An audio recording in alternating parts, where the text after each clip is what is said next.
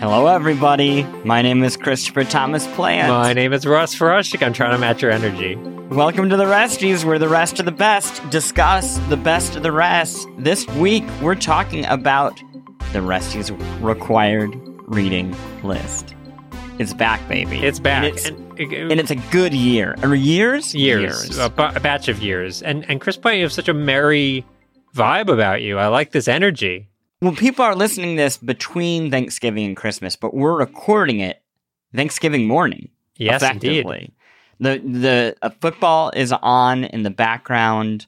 Parades are happening. There's dog shows. I saw a Wonder Bread float cruise by on the TV, and I was like, well, it must be Thanksgiving. I started prepping the turkey yesterday, right? You gotta brine it. Yeah. And I came across what I think is the most Frushik food I've ever seen. Oh, interesting. Which is when you get the turkey, right from the butcher, you reach inside of it, and there's just a neck and a bag of stuff. Yeah. And if I had to Giblets? imagine... Sure, yes. So what that is? I think they're, giblets or giblets. Giblets, sure. Either. That, to me, if I was trying to think of the protein of choice that would go with egg steam, that would live in the canon of your food. Yeah. I could imagine every meal being a piece of, like, burnt toast, egg steam, and, like, a turkey neck. Ugh. Just the neck? I don't even get the giblets? I mean, when you would, like, mush them all together, you'd pound them. Oh, yeah. And then you would like, kind of spread them over it like a delicacy. So you think I'm Gollum, is what you're saying? Yeah. You think I have the appetite of Gollum. I think that's right. I mean, am I wrong? No, pretty close. I do eat fish a lot, and Gollum loves fish. And it's mostly the heads. Yeah, right? Mostly the heads, yeah. Mostly the heads. No, it brought me a lot of joy as I was, arm deep inside of my turkey, just thinking about you munching away, the happiest little boy in the kitchen. That would bring me a lot of joy. Do you have any other pro tips for people I mean, it won't be applicable for this year, but I guess for next year, people for Christmas. For Christmas, pro tips. You can still do it. Remember to brine at least a day in advance. I don't even know. Do you just get brine in like a jar and pour it? Well, what I did, I don't even know if this is right. I'm just going off of a New York Times recipe. You chop up some lemon zest, right? Okay. And you a lot of coarse salt and pepper, and then you just mush it. Well, first you dry off the turkey, and then you mush it all over it. And then you put that in a big Ziploc bag, right? A huge Ziploc bag. You put that in the refrigerator, and then you come back like a day or two later, and there's just like all this goo juice, like blood goo juice that has been pulled out of the turkey. It's like a Cronenberg movie. Yeah, it's real nasty. And then you throw the turkey away and you just drink the juice. Happy Thanksgiving! Cool. So what's funny is I thought when people say brining a turkey, I figured you'd have to like get pickles, throw the pickles away, and just use the brine from the pickles and then pour that all over the turkey. I agree with you until this time. And I'm now wondering, is the brine... Somebody can answer this for us. The brine must be the juice that comes out of it. Right? What do pickles come in? Isn't that brine? Yeah, but maybe that's the juice that's pulled out of the pickles? Because you put all this... We have to talk about video games. We can't keep doing this. Okay, fair enough. Okay, we are going to talk about video games and maybe a few more salt-based cooking pro tips right after the break. Okay, we're back. I'm going to do this real fast. The Resties required reading list premise for people who are just joining now. Our goal is to collect a list of 25 games from Pac-Man to modern day. That's 1980 to 2020. Are you saying it's come a long way since Pac-Man? I'm saying it's come a long way since Pac-Man. Okay. These are not the best games. They're not even our favorite games. These are most definitely not like a list of 100 games that, that every gamer has to play. It's not that. You can find that on Google. These are the games that if you really want to care about games, if you want a fundamental appreciation of them, if you want to learn how to read them, if you want a richer connection with where things you like in games that you play in 2022 come from, where they originated, that's this. You know how when you're learning a language, they say, well, it's too bad you don't know Latin because that'd be really helpful. These are the Latin of video games. Yes. The Latin of video games. The Video Games 101. The 25 games that we would put in a museum. These are those games. So each episode, we focus on 5 years of video game history. We've actually done 3 of these episodes so far. We've done 85 to 89, which was Super Mario Brothers, The Legend of Zelda, and SimCity. 95 to 99, which was Super Mario 64, Pokemon Red and Blue, and Final Fantasy VII and StarCraft. And we've done 2005 to 2009, Resident Evil 4, Wii Sports, Call of Duty, Modern Warfare, Demon's Souls. Now we are talking about 2010 to 2014. The first chunk, I guess technically both of us were working in the industry in the 2005 to 2009. Yes. But this is the meat of us, the early part of our careers. We were around for all of this.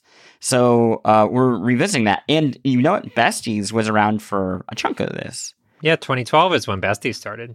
Yeah. So we've been really looking forward to it. Do you want to just dig in right from the top? I think we got to just dig in. Okay. So 2010 is where we're starting. And this is the year to me where 2 things are happening that are extremely consequential. One is AAA gaming is consolidating. We're starting to see like a few key franchises that just come out every year. We're getting less of those, random Activision games that you've never heard of and you'll never hear of again. Less games like Wet from Bethesda.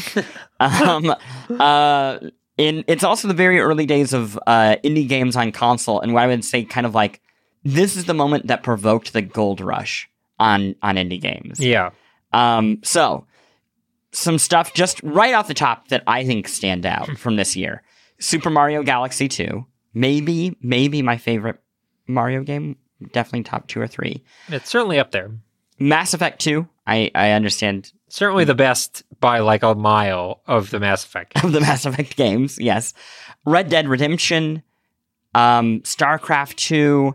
I'm one that is not going to make our finalists, but I just think is an excellent. If we were going to put Pac-Man on it, Pac-Man Championship Edition DX is this year. Yeah. Ironically, the best Pac-Man comes out 30 years after we begin our. It is the process. best Pac-Man game ever made. I agree with that.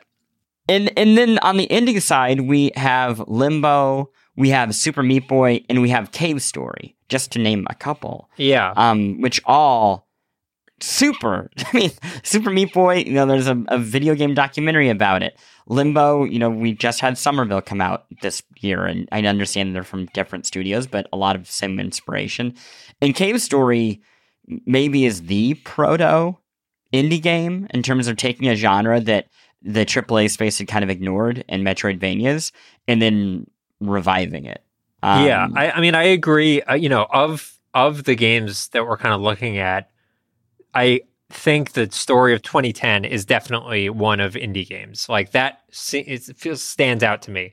Because even though there were a lot of very solid, very impressive games that came out on the AAA side, there wasn't anything like necessarily totally world-changingly brand new. But the idea that like a game like Super Meat Boy or a game like Cave Story or Limbo could come out and make a colossal amount of money and get released on like major platforms was a total sea change that continues to this day to see dividends, like continues to make a huge impact. This entire year, this last year, 2022, was saved by indie games because there were like 6 AAA games that came out, but tons and tons of great indie games that we've talked about on the show. So yeah, it feels to me like this is an area that we just need to like pay homage to. Yeah, I think kind of, I guess, threading the gap between those two things, because there wasn't Activision and EA filling the space with the usual excess. I mean, they definitely AAA had games. They had other stuff, junky games coming out at this time. Like it was still right. But I guess what I'm saying is it was beginning to thin out enough that I feel like it's also the year that we saw Square Enix, Bandai Namco, Sega experimenting and like getting some things really, maybe not right, but really interesting. So this is also the year that we have Just Cause 2, which I think is one of the best open world games ever made. We have Deadly Premonition, Vanquish, which is absolutely thrilling action game that is on Steam now.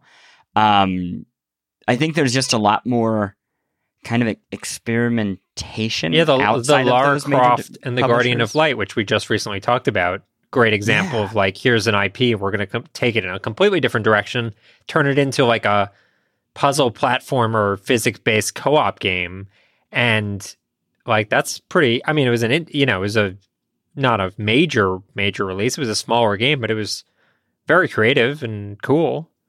So. And then there's also Demon Souls.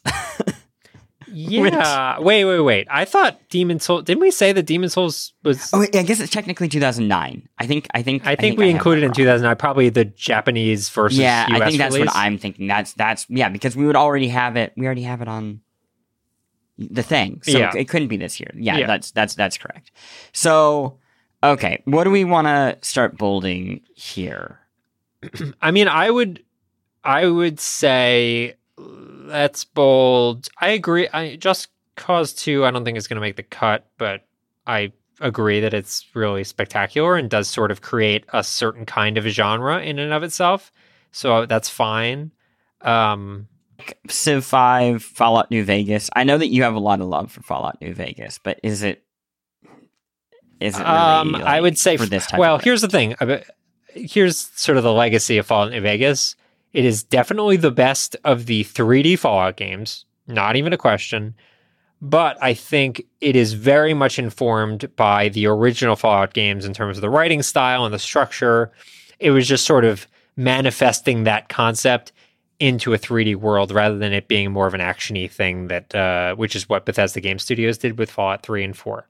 So great game, spectacular, but I would point to earlier Fallout games if I was going to say something really stood out. On the Civ front, I just am not really a huge Civ person, so I couldn't really tell you. I know people really like Civ 5, but I wouldn't really know. Yeah, I'm not sure if Civ 5 is where I would put the I Civ. do think... I mean, I'm looking at Super Meat Boy. Super Meat Boy, more than Cave Story, was a financial, like, massive success. Cave Story, I want to say, released as freeware, right? It was like a free game. Yes. So this is like tricky because I believe Cave Story's first release is 2004. Oh yeah, I was going to say it's so. This is like the first time they sold it, basically. Yeah, basically, yeah. Yeah. So I mean, I think we need something on here that's representative of the indie game success. And I think the two that jump out at me, well, three actually. Limbo, Super Meat Boy, and Plants vs. Zombies are like three juggernauts in terms of indie success. I don't have the sales figures in front of me, but I know they all did very, very well. And they're all amazing, amazing games. So, yeah, I don't know. Yeah, I think that's right. I'm gonna earmark Cave Story 2, just because I think we should come back and talk about it a little bit more. But I'm gonna say, let's pass on Limbo. Let's keep Super Meat Boy, Cave Story, Plants vs. Zombies here. Okay. Just because I think you're right that Super Meat Boy and its connection with just the indie movie documentary, and Plants vs. Zombies in terms of its transition from indie-ish to, EA mega brand. Yeah, I mean, it was owned by kind of a whole PopCap, and then EA bought PopCap. So I think when Plants vs. Zombies came out in 2010, it was just still PopCap Games, which technically was an indie. One other game I want to mention before we go to 2011 is Cart Life, which was humongous for a short period. It won basically every award at the Indie Games Festival. It's Indie Games Festival, IGF. And it's a really interesting game. I recommend people check it out. It is a tough game to play. It is about the difficulty of life. I mean, I don't know a better way of putting it than that. And it's on Steam. You should really check it out. That said, I do not know if I could put it on this list just because it's strange in that it had this really big moment, and yet it is not a game that obviously was not like some like financial success, but even creatively, I don't. It's not a game I see mentioned a lot as inspiration for other games. It does feel like it was kind of the last major like winning all these awards at the Independent Games Festival, but before indie games really like clicked from a like business, financial, whatever. So it didn't hit a broader audience. Yeah. I think that is spot on. Okay, 2011, bonkers year for the most influential games of all time in the same year: Minecraft, Dark Souls, Skyrim, Kentucky Route Zero. And I know that Kentucky Route Zero sounds like it does not belong there, but here's my argument for it. You know that saying about Velvet Underground that only like 100 people bought their first record, but Sure. all of them started a band? That is how I feel about Kentucky Route Zero. Like, it is a game that just feels like such an inspiration for so much of the stuff we play today. That is true. But yes, is it Minecraft, Dark Souls, Skyrim? No, it's a very different thing with very different ambitions. Just absolutely bonkers of a year. In each Minecraft, Dark Souls, Skyrim, those are effectively 3 of the core 5 pillars of where games went over the following decade. Yeah, pretty much, and continue to go. Like, that's pretty much where we're at, building off of those games. Now, what makes this a little bit easier is we've already included Demon Souls in past years.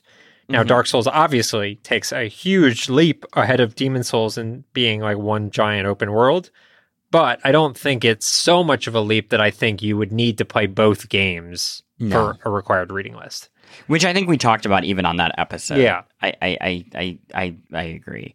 Skyrim and Minecraft, I mean, it's very hard to imagine a world in which Minecraft is not. Yeah, I agree. I think we can go ahead and bold Minecraft right now, and I'd be shocked if we left this episode and Minecraft wasn't the 3 or however many we're carrying forward. It's so probably going to be. Yeah, circle back up to its importance a little bit later. Here's the thing about Skyrim. Skyrim, massive success, pretty fun game, continues to be sold to this day by Bethesda, has released innumerable versions of it. I do not think Skyrim evolves the model that was established, I would say, in Oblivion. Elder Scrolls Oblivion was the game that came before Skyrim. I think has so much of the DNA. Like, it definitely evolved. The jump from like Morrowind to Oblivion was pretty significant. Like, that was a huge jump. I don't think the jump from Oblivion to Skyrim was that big. So if I was going to point to an Elder Scrolls game that had a huge impact, it'd probably be Oblivion. So here's the question for that, though. Okay. Is Oblivion especially playable these days? I think it is. You think it would still be enjoyable? Oh, yeah. I don't think Morrowind... Okay. I mean, people will argue. I've tried playing Morrowind. It is brutal to play Morrowind. But Oblivion has almost all of the mechanics that are going on in Skyrim. There is some like quality of life stuff that they brought up. I would say Oblivion is more interesting because they were more willing to let the player break the game, because you can like make your own spells that do like wild ass combos where you can jump 300 feet in the air and then die from the fall damage. They just like didn't really care if people broke it. And it just feels like much more of an open experience because of that. So we kind of have to create a new rule here. Uh-oh. Oblivion, we've already done that episode. We missed that year. 2009. We did it. Yeah. It didn't make the cut. I bet because we thought like, I bet Skyrim. I don't know. Maybe. I think it was just a really competitive year. I think it was. I'm gonna go back and add a color to our spreadsheet. That's basically hey, maybe we need to come back to this at the end of it. Because I have a feeling we're going to have to do some pickups. Okay, maybe. At the very end. Maybe. We can bold it for now. I'm still going to bold Skyrim for now, and we can keep going. Kentucky Route Zero.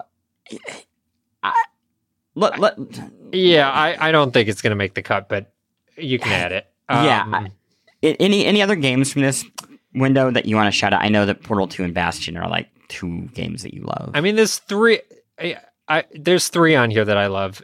Actually, there's a bunch. This is like a right to the heart of Russ Frushtick year for me. Batman: Arkham City, I adore. Bastion's pretty good. I think Portal 2 is probably my number 1 or 2 game ever. Okay. And is also the game that I recommend for people that have never played a 3D game that like uses an analog stick to look around. Yeah. Portal 2 is like a perfect game. And I mean, there's Binding of Isaac. Let's talk about Binding of Isaac for a second. I know we've given it a lot of airtime in recent years, but it's important to recognize that Binding of Isaac basically birthed the idea of like action roguelikes, which is a genre that is so popular today that you cannot take two steps without falling on another action roguelike. Enter the Gungeon and Hades and all those sorts of games owe so much to the groundwork that was set with Binding of Isaac. Now, it wasn't the first Rogue game ever. Obviously, that was Rogue, but Rogue was a turn-based strategy game, turn-based RPG. Binding of Isaac, obviously an action game, but it manifested the Rogue mechanics within an action environment. So I think it's definitely worth bolding, and I would make some arguments for its inclusion, but we can kind of get there at the end of the episode. Just another game to mention that is not going to make the cut, but people should check out Driver San Francisco. Yeah. One of the most batshit ambitious ideas from a period where Ubisoft was really trying new things. There was this kind of window in the early Assassin's Creed days where Ubisoft put creativity above all else, including fun sometimes, or like games working. So you would have a game like Driver San Francisco, which was effectively Google Maps meets a TV series called Life on Mars, which was popular at the time. And you drive around San Francisco, but at any moment you can cast your body out, or your spirit. Yeah, out you of like the turn body. into a ghost, basically. Yeah, fly up into the bird's eye view of the city, and then you can transport yourself back into the body of any other driver in the city, effectively. So you have missions where you need to stop somebody who's trying to get away from a bank heist or whatever, and you could just, I don't know, teleport into a semi-driver and then block off an intersection and have them crash into it. Yeah. Very, very, very clever. This is also the same period where they had a Shaun White skateboarding game where you could create neon green glowing rails wherever you wanted. It was like, I don't know, almost kind of augmented reality is how it would seem today. A really cool time for that publisher that is kind of long gone. Yeah. Okay, I feel like we have some good stuff from 2011. Yeah, great. 2012. This is how would you describe this year? Well, this is, we're 2 years after, I think, the real indie explosion, and we're starting to see, I think, the indie world become a more mature, just as a mature business. Like, people are obviously developing with the idea that, hey, we could actually make some money if we really polish this up and make it feel like a really full project. So we have games like Hotline Miami, which obviously was this next era of indie games. But we also have really bizarre stuff like Frog Fractions, which people taking it in a totally different direction. Candy Crush, I guess, came out that year too. Yeah. I mean, this is also the year of Walking Dead, which I remember... The Telltale game. Yeah, the Telltale game, thank you. At the time that it felt revolutionary, that they were going to release a story-based game, and it was episodic, and it was actually making good on something that kind of Alan Wake had set up a couple years before. Yeah. And I mean, it just took over kind of, I guess, the critic sphere of gaming. It ended up winning surprise the Game Awards. Then I think they were called the Video Game Awards then or something. Yeah. And it was shocking. And the whole reason it won really was oh, this is the future. This is what games are in the future. And both yes and no. One, no, and that Telltale just didn't work out. A lot of the talent from that Walking Dead game went and did other things. And the episodic structure has never clicked. But the idea of kind of living games is kind of the evolution of it that we see. I don't agree.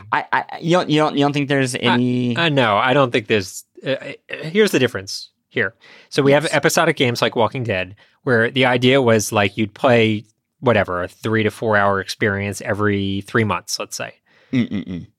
With living games, or games as service, or whatever you want to call it, the idea is generally there's like a core game, and that core game experience gets added to with new features and new content, whatever.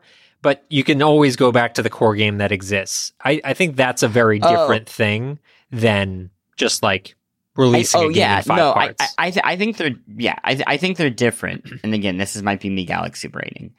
I think they're different, but I think the hope with the games like episodic games like Walking Dead, right, was that window would get shorter and shorter. You know, The Walking Dead originally, I think, was even the episodes were supposed to come out much closer together. Yeah. And it turns out that it's just hard to develop like that. But the hope was we can release video games where you want to tune in every week, like you do with a movie. Yeah. And I think things like Fortnite and Final Fantasy XIV and other games are accomplishing that. They just realized that there was a better means of doing it. Yeah, and a better structure for the type of game that would allow for something like that. You mentioned a lot of the indie games and Candy Crush. This also feels like a huge year for mobile, and I guess portable. We have Persona 4 Golden coming out on Vita this year, which to me, there have always been great mobile games and portable games. But for me, that felt like the beginning of, I am getting console experiences on the go. Yeah, like, that's really more of a Vita celebration than it is a Persona 4 Golden, even though that is a good game. Yes, though I think it's the fact that game, I mean, there was a lot of games on Vita that did not even come close to that quality, right? Sure. You know, like Uncharted was on Vita and it felt, you know, they made some compromises. Yeah, for sure. But yeah, we have that. We have Super Hexagon. Yeah. Just the sheer, like, kind of breadth. We have Gravity Rush, which is maybe as much responsible for that as Persona 4 Golden, just in terms of, wow, they made an exclusive that is an open world game. Yeah, Year Walk is another really strong mobile game. Yeah, I mean, some really cool stuff. And Animal Crossing New Leaf. Yeah. One of the best Animal Crossing games. Yeah. I mean, just a great year overall. And it feels like, again, like I feel like we keep saying like, it's a culturally significant year, but it is just bonkers how I feel like we got really lucky when we started working in the industry, because it was this just absolutely wild change point. Where there's just more stuff coming out, more people making games, and just way, way, way wider variety. Yeah. We should, I know, put some stuff down. Yeah, I mean, of these, part of me wants to put Journey on there. I wrote the review for Journey for Polygon. Interesting little side note. Brag. Journey was the very first 10 that Polygon ever gave. Now, we don't give scores anymore, but it was the first 10, and in the intro paragraph of the Journey review, I basically said that if you were going to send, you know how they sent that plaque into space with the satellite so that if aliens found it, they'd know? If you were going to send a video game into space, send Journey, because it's a game with no dialogue, it's all visuals, it's very easy to pick up the controls, and have an emotional experience based on what's going on. Great music, great visuals, everything. I don't know. It has DNA in later, like, experiential adventure games. You know, we talked about Somerville. I certainly think there's like a similarity there. Journey is great and kind of jumps out at me immediately. Yeah, I'm also bolding Candy Crush Saga. Yeah, just I know. I get it. Talk about it. It's just so tremendously important. There are very few games that we're talking about as part of this reading list that is like currently still very mega successful. Microsoft wants to buy Activision Blizzard in large part for Candy Crush Saga. Like all of the hubbub about Call of Duty and PlayStation and yada yada yada. Sure, but King is like the crown jewel of that deal. It is the thing that makes a lot of money and doesn't seem to have the headaches that the other publishers have. I don't know what to do in terms of indie games because, again, there's just so much. I mean, Frog Fractions, Dear Esther, Dysphoria, you mentioned Your Walk, 30 Flights of Loving, Analog, A Hate Story. I mean, they are amazing I don't even indie know. games, but I don't necessarily think that one of them is sort of the carry through. Dear Esther is maybe the only one that I would I'm gonna pull it just because. So for people who don't know, did you play Dear Esther? It was. I don't want to diminish it, but a walking simulator, right? Yeah, I think that's why I would consider it. Is it to me kind of sets the template for the walking simulators? Yeah. Which, again, I don't think even is a knock on it. There are a lot of great games that have been inspired by that. And now just those moments where, you get to play Last of Us and your character actually puts their gun down. Yeah. It kind of goes back to that and some other games by a studio called Tale of Tales. Okay, 2013. The Last of Us, Flower, Fez, Dota 2. Again, we're in the thick of a lot of big stuff. How would you describe this year?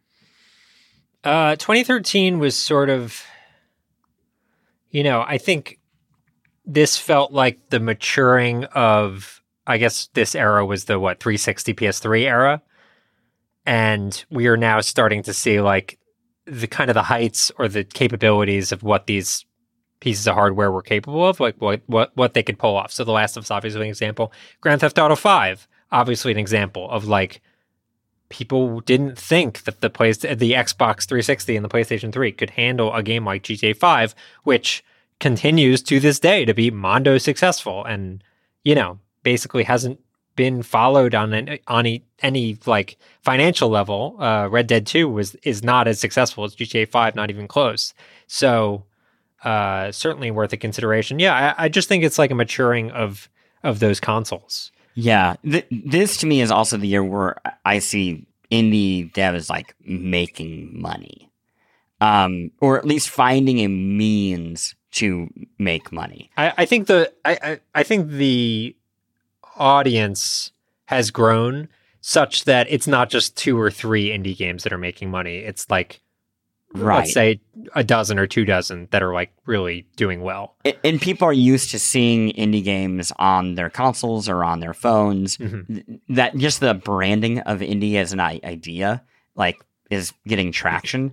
Yeah. So we have stuff like Sports Friends, which could have just never been released ever. That is a pack of games, of indie games, that includes Johann Sebastian Joust, which you would play with your Move controllers, and which I think both of us are just humongous fans of. Yes. Johann Sebastian Joust is maybe the most well-known installation game, like a game that you would actually see in museums. This is also the year of Spelunky HD, which is hard to imagine not on our list, and Towerfall. But then stuff like Flappy Bird, right? Like, which is an indie game and which made just an astonishing amount of money before its creator pulled it off the internet. Yeah, it's Antichamber, Gone Home, again, games that are just very small teams that are making gobs and gobs of money. And great games. Like, these are not, games that are just like cash in, like the most disgusting thing imaginable. Like, they're actually like very creative, interesting, and well done games. So I know that Grand Theft Auto 5 will just be something we talk about. Have we included a GTA game yet? I don't think we have. I thought we did 3. Did we include 3? Let me check. Could be wrong, but no, we have not included a Grand Theft Auto so far. I mean, I think that falls in the Skyrim category, which is to say, like, I think we kind of need to, if we haven't included it. It's like, did we not do the era when GTA 3 came out, and we just? No, we didn't. We haven't done that yet. Yeah, because it's like right after 9/11. Okay, right. So at this point, I think that's probably what's going to shake out there, because I think GTA 3 had way more of an impact, but we can certainly consider it. Other games on here. Spelunky. I love Towerfall, but I know. Don't think everybody has to Towerfall, just to reiterate, the best local multiplayer game I've ever played in my life, and continues to be. Just is. Yes. It's better than Smash Brothers. It's better than Mario Kart. It's fucking fantastic. But that formula of like that emphasis on local multiplayer games has continued to be more and more rare because those games just like it's harder and harder to get people together in that way. So, I mean, to be fair, though, it is also the game that launched the Ouya, which has gone on to be, the most important video game console of all time. Yeah. Dota 2 is, there. Last of Us. I think we can skip those. Yeah. Yeah. I mean, it's like they're great games that I think there are other games that have had a more profound influence. There are games that were influenced, not as much games that are influencing. Final Fantasy XIV is also the other one that I'm like, maybe. That's the MMO, right? It won't go away. Yeah, it's the MMO. It just gets bigger. It is the game that, has effectively countered World of Warcraft, which for a while felt like could not happen. We should keep moving. I know we have one more year. One game that I'm gonna recommend two games that we will not talk about further: Starseed Pilgrim and 868 Hack. These games are fantastic, absolutely fantastic. Are they still accessible? Starseed Pilgrim definitely is. You can play it on Steam. And I think Starseed Pilgrim came out earlier, but I think 2013 is when it came to Steam. 868 Hack is also on Steam. Great. You both, indie games through and through. They are the type of games that did not get nearly enough attention, when they came out. And yeah, you know what? They were the games that would have won the IGF 3 years earlier. Yeah. Before these massive investments and indies started happening. Okay, 2014, final year for this chunk. Ooh, the Destiny happened. There's Destiny. This, we've had a lot of great years. This feels like everything kind of catching up to itself. Like too much ambition, you mean, or now we're getting the sequels. Oh, sure. Now like Assassin's Creed's like, I don't know, Pirates, Black Flag, Dragon Age, I don't know, Inquisition, Binding of Isaac. Why not have a rebirth? You're just adding words to the original. Yeah, Binding of Isaac was a reboot. Black Flag, in its defense, I think really reimagined what an Assassin's Creed game could be. Oh, I love that game. Amazing game. Don't have any need to recommend it to people. No, sure. At this point, Smash Brothers for Wii U, one of an all-timer video game title. Just the name alone. Diablo 3, which had just a notorious launch. Terrible launch, and then became a very, very good game. There's other stuff. Titanfall, which a game I like, but a game that launched without a single player campaign in a time where that was just unheard of, especially at its price. There's some stuff here like that I love, like Mario Kart 8, that would go on to have better versions with Mario Kart 8 Deluxe, and then Hearthstone and Divinity Original Sin, which pretty good. Hearthstone, of the ones that we're looking at right now, Hearthstone feels like it has probably the biggest impact because it was the first time that a computer card game, or like a video game card game, really like blew up in a really broad mainstream way. Obviously, Magic the Gathering had been successful for many, many years, but I feel like there wasn't the equivalent card game success on the video game side. And Hearthstone proved that, and now we're seeing the remnants of that with Marvel Snap, with Slay the Spire, with 16 other, card games that are like that. So it's certainly worth considering Hearthstone. Okay. It won't make the cut, but I do want to...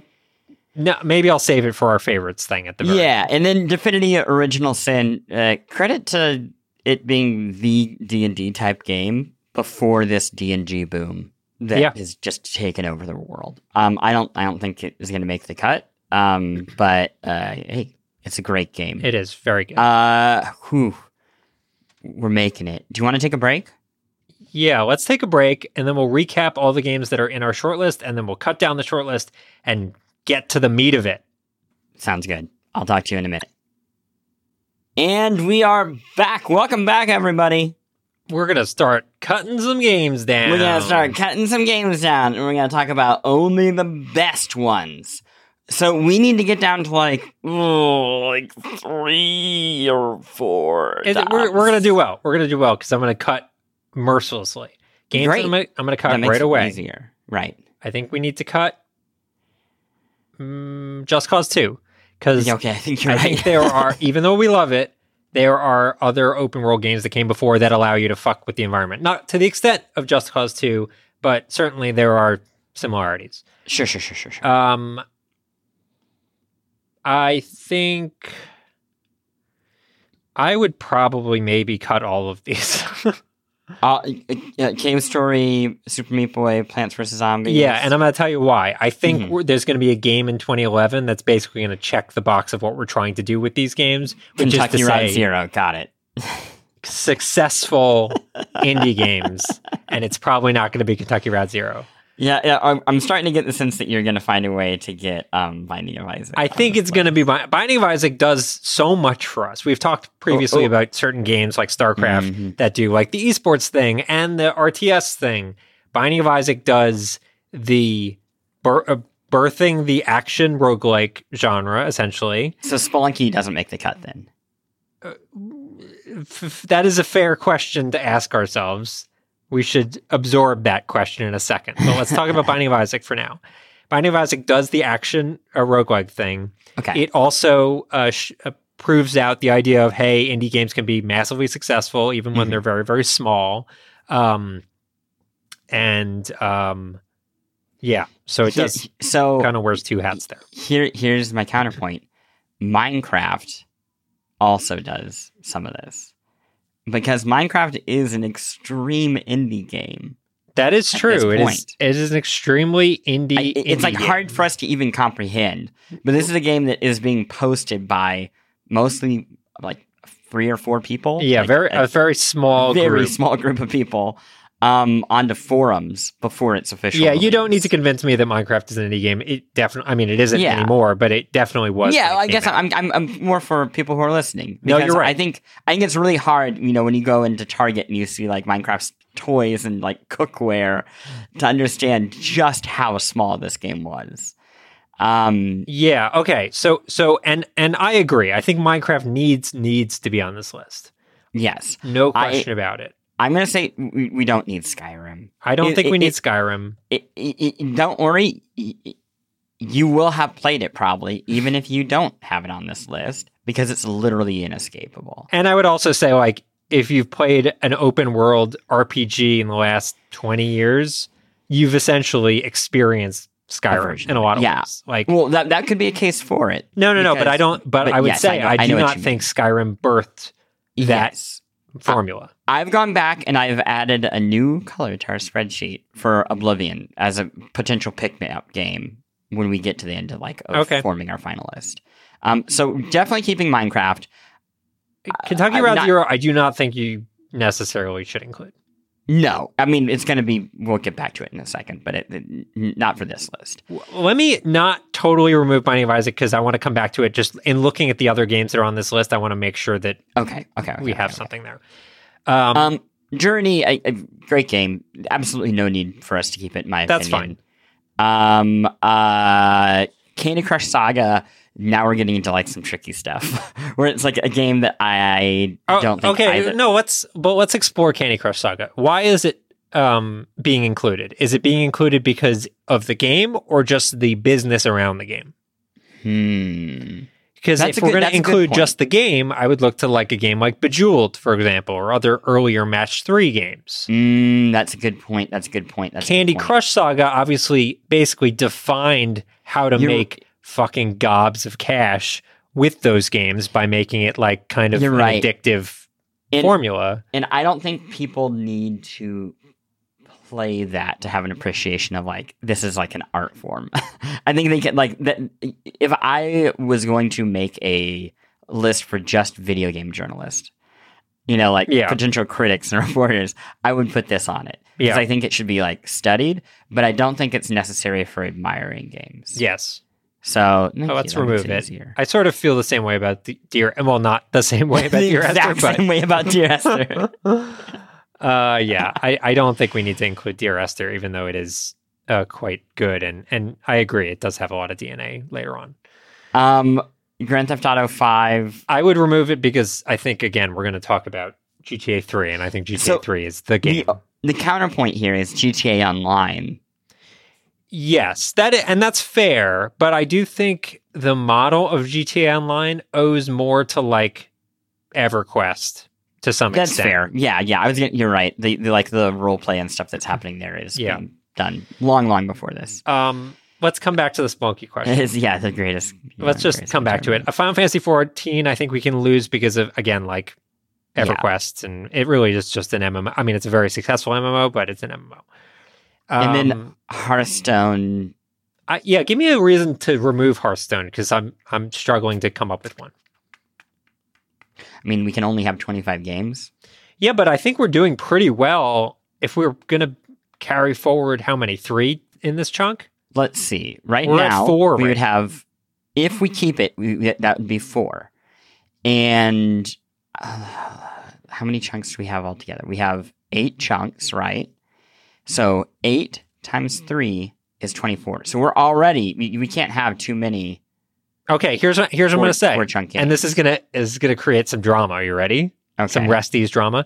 I think we definitely include Hearthstone. I think we definitely include Minecraft. I think only one between Spelunky and Binding of Isaac should live, because they are both, wait for it, action roguelikes. I mean, then it's easy for me. Okay, let's hear it. It's Spelunky because I think Spelunky is like one of, if not the best piece of game design ever. I agree with that.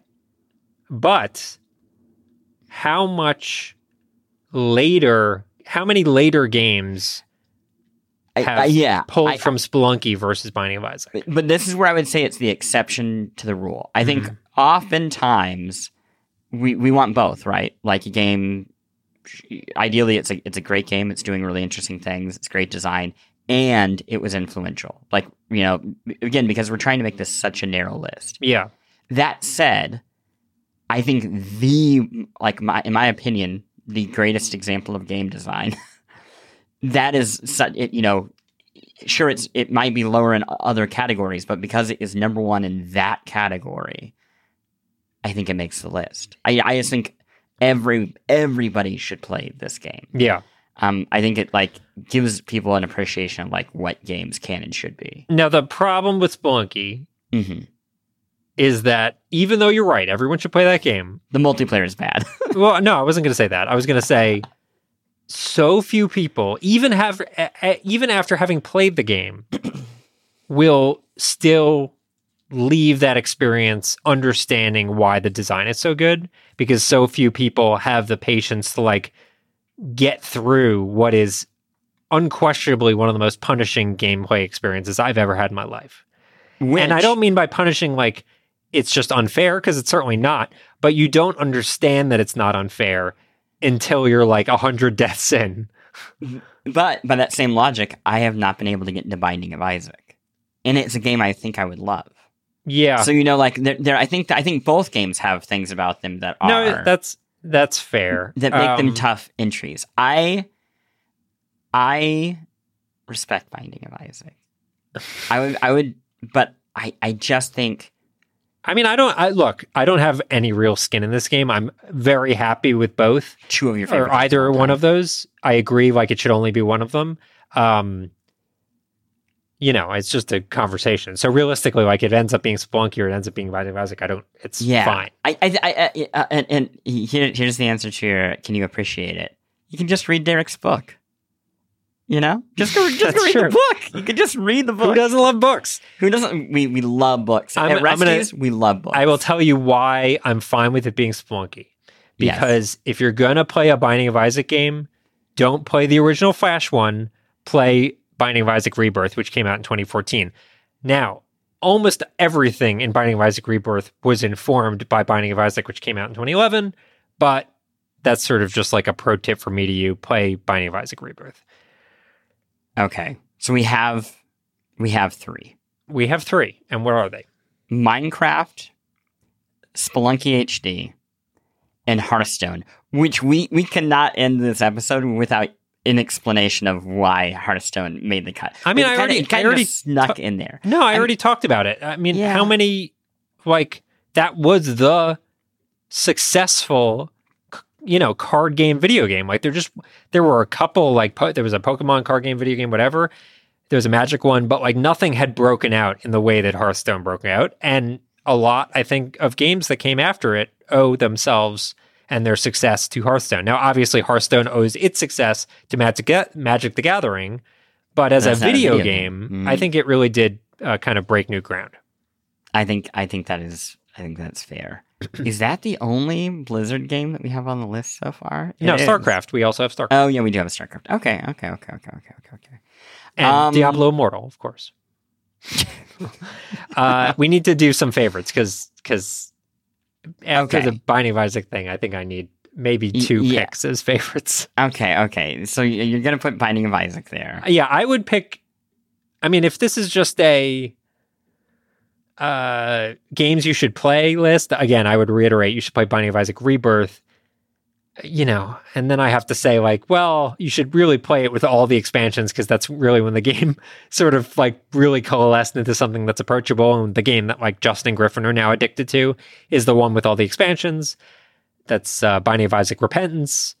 But yeah, just play any of them. I mean, they're great. But I do have one more that is probably the perfect. We make the rules. Perfect mobile game. I can't think of a mobile game that is better than this game. And it is Desert Golfing. Yes! That's a great choice. Desert Golfing is the only game I have on my phone that has carried, it came out in 2014. It's now 8 years hence. And whenever I run out of internet, or if I'm in the subway and the internet shuts down, whatever it is, I will turn to Desert Golfing. It is a soothing, meditative, satisfying experience that really has no peer except for maybe Golf on Mars, which was the sequel from the same developer that added spin shots and stuff. But generally speaking, Desert Golfing is still a very perfect experience, and I strongly recommend it. I love that. My second one, since we're getting bonuses this episode, is Gravity Rush.